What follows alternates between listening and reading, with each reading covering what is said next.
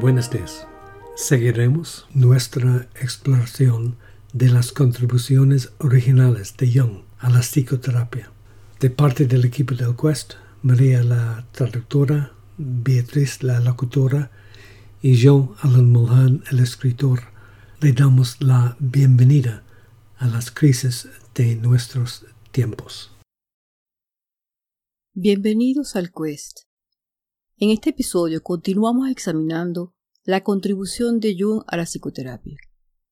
Las ideas más fructíferas de Jung tuvieron lugar aproximadamente a la segunda mitad de la vida a sus 38 años. Esto comienza con su propio descenso al inconsciente, con la crisis que le ocurrió en el año 1913 y se prolongó hasta el año 1918. Este tipo de crisis que le ocurrió a Jung puede sucederle a personas que han sido exitosas, que tienen una familia, matrimonio e hijos, que han tenido un ascenso en la escala laboral o profesional y sin embargo experimentan una crisis del sentido en la mitad de la vida. Dante, en las primeras líneas de la Divina Comedia, escribió: a mitad del camino de esta vida a la que estamos atados, me encontré en un bosque profundo y totalmente perdido. Con estas líneas, Dante comenzó su gran trilogía escrita en el exilio, que encapsuló y dio sentido a las creencias de su época. Empezó a escribirla en 1308 a los 43 años y lo completó a los 55, un año antes de su muerte. La Divina Comedia fue una gran obra y fue una búsqueda de sentido espiritual. Dante resumió la concepción cristiana medieval del alma. De igual manera, Jung sintió que su búsqueda personal también era válida para la época en la que vivía. La crisis de la mediana edad es un periodo en el que los imperativos existentes pierden su sentido y uno entra en una crisis profunda. En un rito de transición de muerte y resurrección en el que hay una relación nueva y cercana con la psique profunda. Uno escucha, aprende y se reconfigura. A menudo tiene componentes espirituales y muchas de las concepciones anteriores y las ambiciones terrenales ahora están relativizadas y son menos importantes. Darse cuenta de la mortalidad lo cambia todo. Jung, al comienzo del Libro Rojo y en un estilo como el de los Salmos en el Antiguo Testamento, escribió: en la segunda noche llamé a mi alma. Estoy cansado, alma mía. Demasiado duro mi andar. La búsqueda de mí fuera de mí.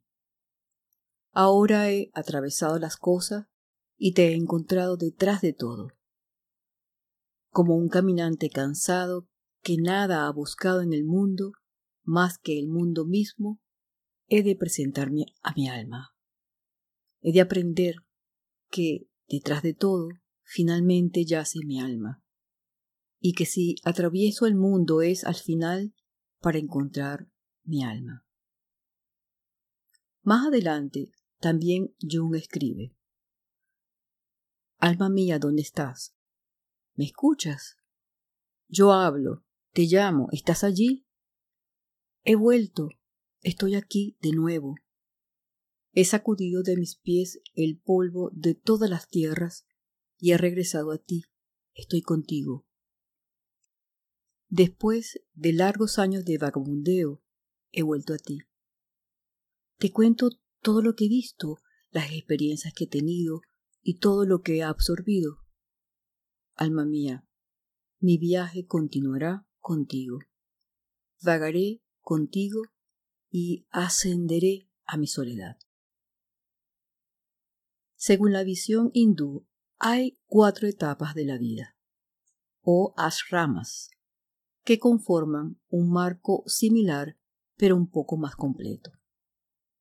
Estas 4 etapas comienzan con Brahmacharya, que significa etapa de estudio, el que construye una base para ganarse la vida. Luego viene una segunda etapa llamada grihaya, que significa estar ocupado en cosas del hogar, la familia, ser cabeza de familia. Hay un énfasis en la riqueza, la seguridad, el placer, la sexualidad, la reproducción. La siguiente etapa es vanapraya, que significa el que se retira al bosque o el que está jubilado. Cuando un individuo entrega las responsabilidades del hogar a la siguiente generación, quizás todavía dando un poco un consejo, se retira del mundo. La última etapa es sannyasa. Significa el asceta que renuncia a los deseos y prejuicios, se separa de la vida material y se inspira en una vida sencilla y pacífica y en la búsqueda de la liberación espiritual, conocida como moksha. Podríamos decir que la etapa de crisis de la mediana edad en Jung ocurre hacia el final de la etapa llamada grihaya, es decir, estar ocupado en cosas del hogar, de la familia, ser cabeza de familia.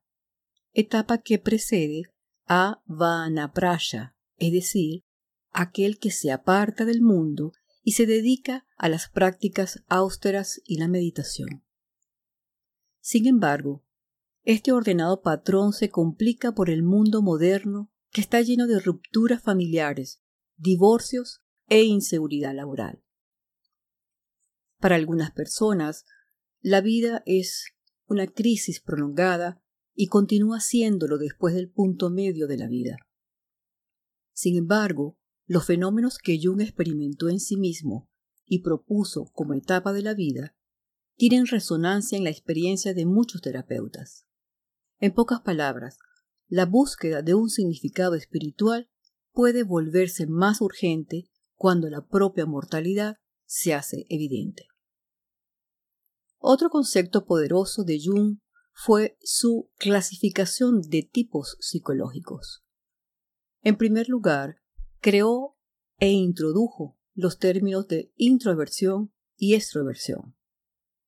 Los tipos introvertidos están orientados al mundo interior.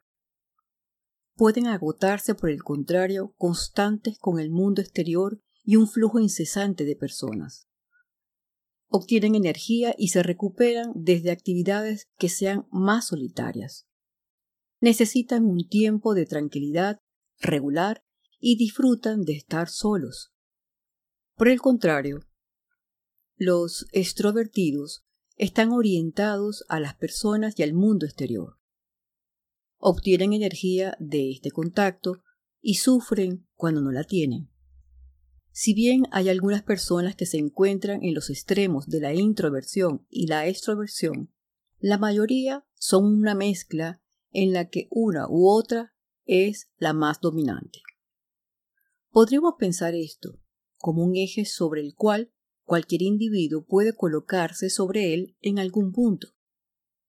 Sin embargo, una forma más psicológica de explicar esto, propuesta por Jung, fue que la actitud introvertida es siempre aquella en la que la atención o el interés de la conciencia se mueve hacia adentro, hacia el sujeto, mientras que la actitud extrovertida, la atención o el interés fluye hacia el objeto, hacia el mundo. Jung nos comenta: todo aquel cuya actitud es introvertida piensa, siente y actúa de una manera que demuestra claramente que el sujeto es el principal factor de motivación, mientras que el objeto, como mucho, recibe solo un valor secundario. Jung nos comenta sobre la actitud extrovertida lo siguiente: ahora bien, cuando la orientación al objeto y a los hechos objetivos es tan predominante que las decisiones y acciones más frecuentes y esenciales están determinadas no por valores subjetivos, sino por relaciones objetivas, se habla de una actitud extrovertida. Cuando esto es habitual, se habla de un tipo extrovertido. Si un hombre piensa, siente y actúa así, en una palabra, vive de modo que se corresponda directamente con las condiciones objetivas, es extrovertido. Otro eje que esbozó en el volumen 6 de sus obras completas, Tipos psicológicos, fue el de juicio versus percepción. Dice Jung, las actitudes de juicio versus las de percepción se corresponden estrechamente con la distinción entre los hemisferios derecho e izquierda del cerebro, con el derecho inclinado hacia la gestal de las cosas, la imagen general. Estaríamos hablando de actitud de percepción, mientras que el hemisferio izquierdo se inclina hacia lo analítico, lo mecánico y orientación detallada. Esto podría corresponder a la actitud de juicio según la terminología de Jung. Normalmente una de las funciones en cada eje son las dominantes y guían la formación del carácter.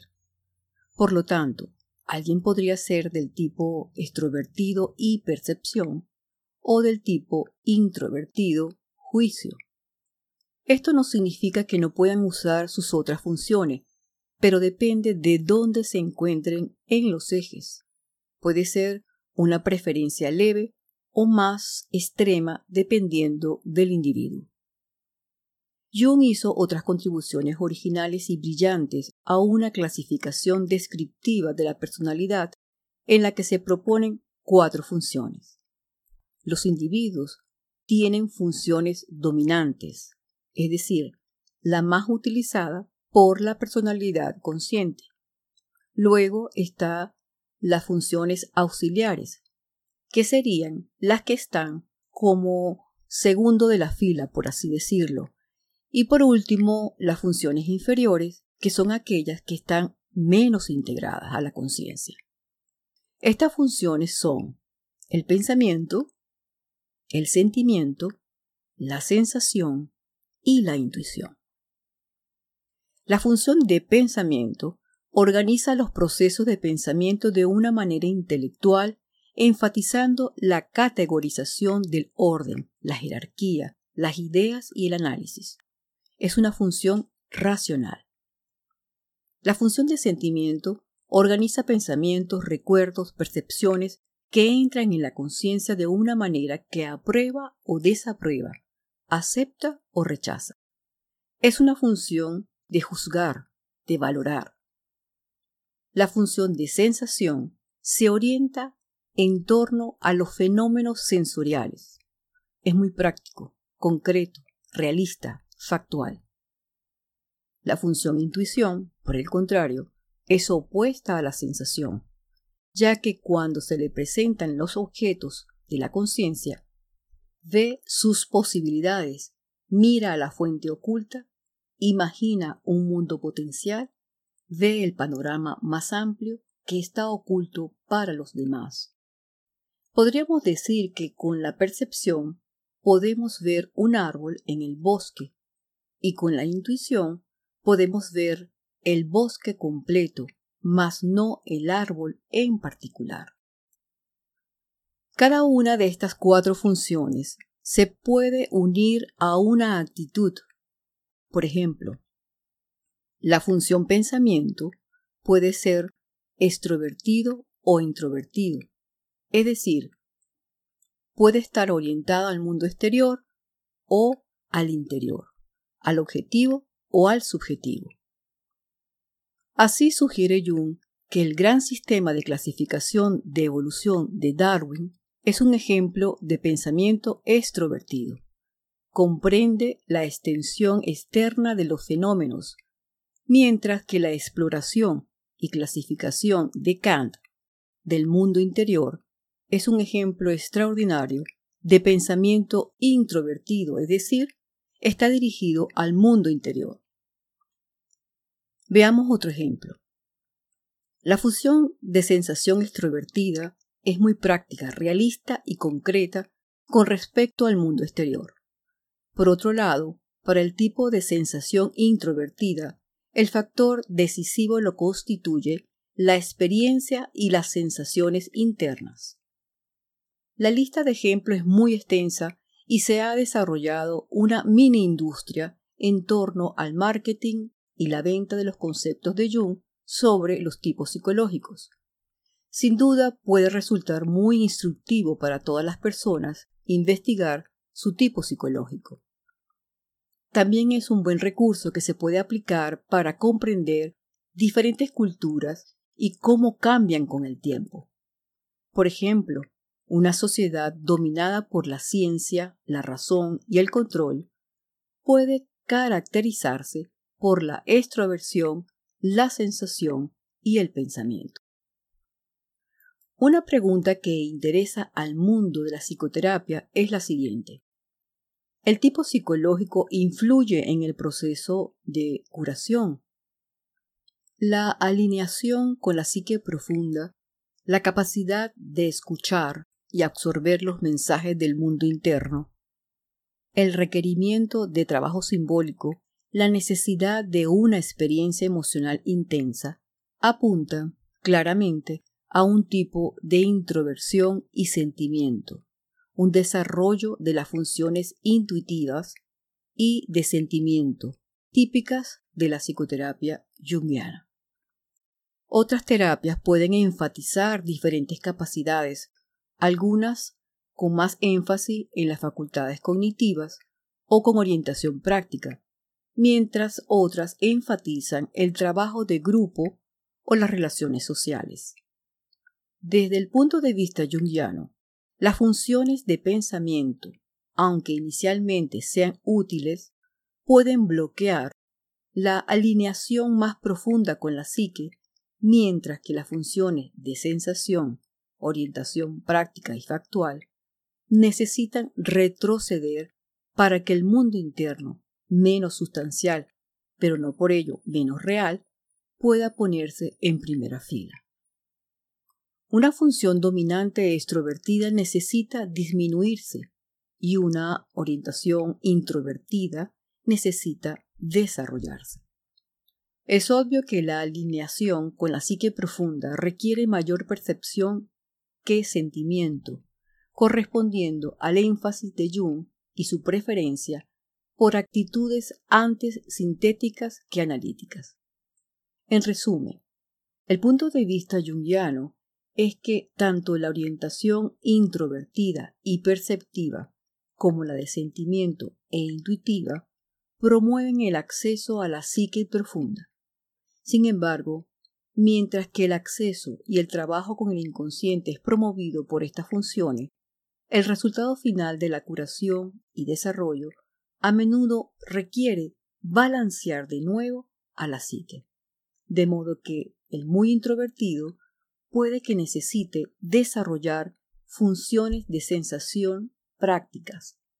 Aquellos que son principalmente orientados por el sentimiento puede que necesiten desarrollar procesos de pensamiento, mientras que los proclives a estados de flujo libre pueden tener que desarrollar más estructura y organización.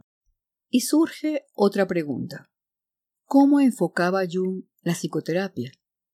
¿Cuál era su método para accesar y activar los contenidos inconscientes del paciente?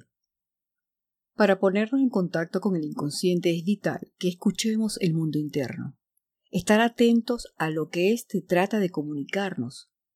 En su ensayo de 1916, La función trascendente, Jung delinea dos metodologías, la analítica y la sintética, situando la sintética en la segunda mitad de la vida.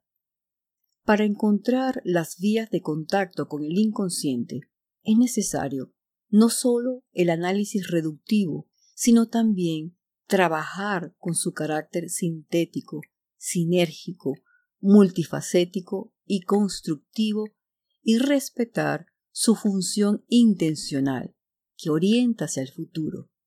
Jung nos dice, el tratamiento constructivo del inconsciente, que de eso se trata la cuestión del sentido y el propósito, allana el camino para que el paciente comprenda el proceso que yo llamo la función trascendente. Jung plantea 2 preguntas prácticas. La primera, ¿cómo puede el profesional ayudar al paciente a superar la brecha entre el inconsciente y la conciencia? La segunda pregunta, una vez logrado el acceso a los contenidos del inconsciente, ¿cuál será la mejor manera de integrarlos? Con respecto a la primera pregunta sobre contactar con el inconsciente, Jung sugiere el método de inmersión en el complejo emocional, el uso de estados hipnagógicos, duerme-vela y la imaginación activa. Jung procede a explicar esta técnica central para contactar el inconsciente, sugiriendo que antes que nada el paciente debe sumergirse en su complejo emocional. Comenta lo siguiente. En la intensidad de la perturbación emocional yace precisamente el valor, la energía que necesita tener a su disposición para poder remediar su estado limitado de adaptación. Nada se logra reprimiendo este estado o devaluándolo racionalmente. Tiene que hacerse tan consciente como pueda del estado de ánimo que lo envuelve, empapándose tanto cuanto pueda sin reserva. A la fantasía debe dársele rienda suelta. Todo este procedimiento es una especie de enriquecimiento y clarificación del afecto. Este trabajo por sí solo puede tener una influencia favorable y revitalizadora. Este es el principio de la función trascendente, es decir, de la colaboración entre la información entre el consciente y del inconsciente. Jung sugiere más adelante formas de elaborar los contenidos inconscientes, por ejemplo, con dibujos que le dan expresión. La tarea principal es eliminar la atención crítica, esto es, el ego tiene que ser disminuido. Recomienda métodos hipnagógicos por medio de las cuales voces pueden ser escuchadas o ver imágenes que elaboran los contenidos del inconsciente. Su respuesta a la segunda pregunta de cómo trabajar estos contenidos una vez elucidados es un balance entre una elaboración creativa y el desarrollo de su significado. A medida que avanza este proceso dual, el ego, que hasta ahora se había mantenido en suspenso, se muestra con igual importancia a la del inconsciente. Su posición y actitud son ahora parte de la ecuación y se da un encuentro entre las partes opuestas, la conciencia y la psique profunda. La confrontación con el inconsciente, el diálogo con figuras arquetípicas internas en el núcleo de los complejos, constituye un método fundamental de este proceso. El ir y venir de argumentos y emociones a favor y en contra encarna la función trascendente de los opuestos, dice Jung.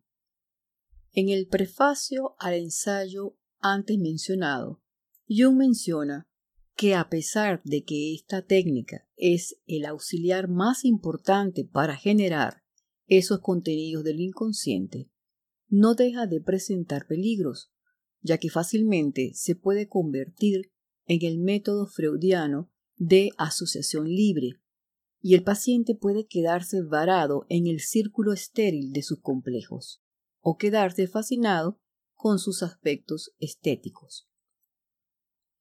Tales técnicas conducen al método de la imaginación activa en vista de que, esencialmente, implican una relación directa con los contenidos del inconsciente y no una observación pasiva de ellos.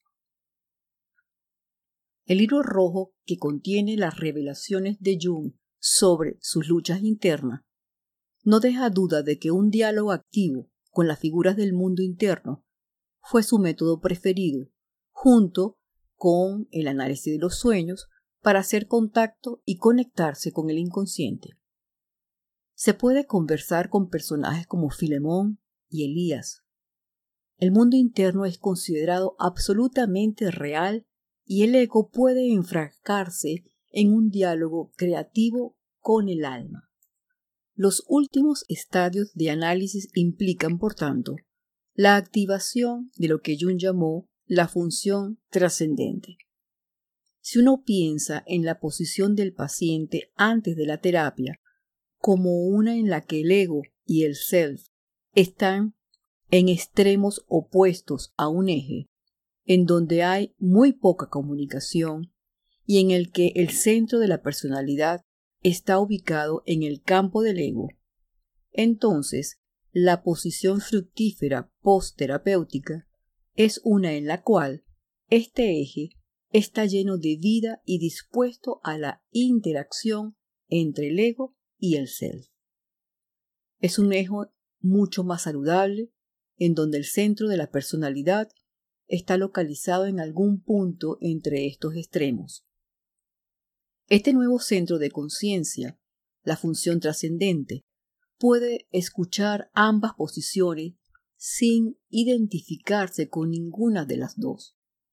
Puede trascender la posición del ego y construir una escalera hasta el self.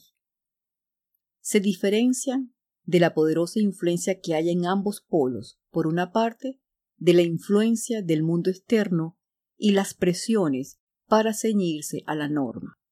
Por otra, la fascinación con las profundidades del inconsciente. Ahora el centro de gravedad oscila. Esto es bien diferente a una posición espiritual extrema en la que se recomiende una supuesta abolición del ego e identificación con el self. También difiere de la posición que enfatiza el control del ego sobre las profundidades inabordables del inconsciente. Aun cuando este proceso de individuación a veces ignora la conciencia del ego para así lograr acceso a la psique profunda, de ninguna manera propicia un desmantelamiento del ego, el cual, paradójicamente, se relativiza y refuerza al mismo tiempo. Se relativiza porque ya no es el centro de la personalidad, pero se refuerza porque ya no se ve tan atacado por los complejos y otras fuerzas opositoras del inconsciente. La experiencia de sanación fortalece las bases y, en consecuencia, la superestructura, esto es, el ego estará en mejores condiciones. El psicoanalista Kohut, por ejemplo, destaca 4 beneficios posibles del proceso psicoterapéutico: la empatía, el humor, la creatividad y la sabiduría. En consecuencia, la función trascendente representa una posición mediadora entre el ego y el inconsciente, una capacidad de escuchar ambas posiciones sin identificarse con ninguna de ellas. El verbo trascendere significa en latín remontarse o sobrepasar.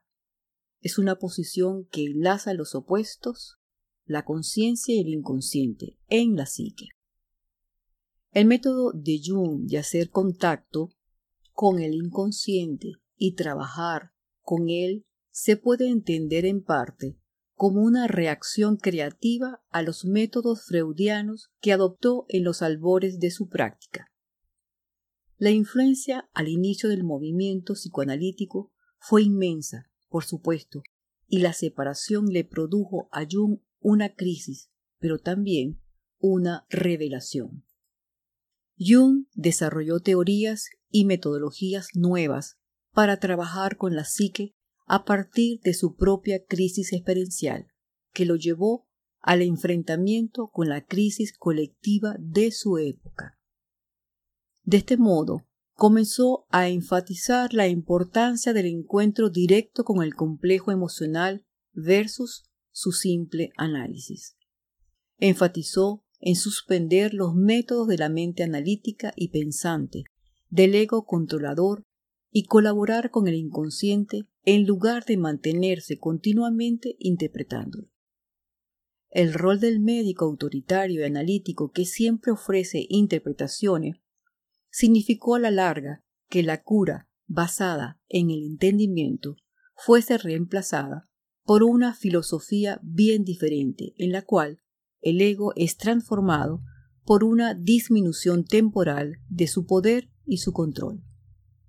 El inconsciente ya no es un almacén de material reprimido, sino un sistema interno que guía y transmite mensajes por medio de los símbolos muy similares a lo que encontramos en los cuentos de hadas, los sueños y la mitología. Este método sintético novedoso, que en contraste con uno puramente analítico, trabaja con el inconsciente y se diferencia notablemente de la tradición psicoanalítica. Con esto concluimos este podcast. En el próximo culminaremos con la contribución práctica de Jung al campo de la psicoterapia y pasaremos a su profunda investigación e inmersión en el gnosticismo y la alquimia.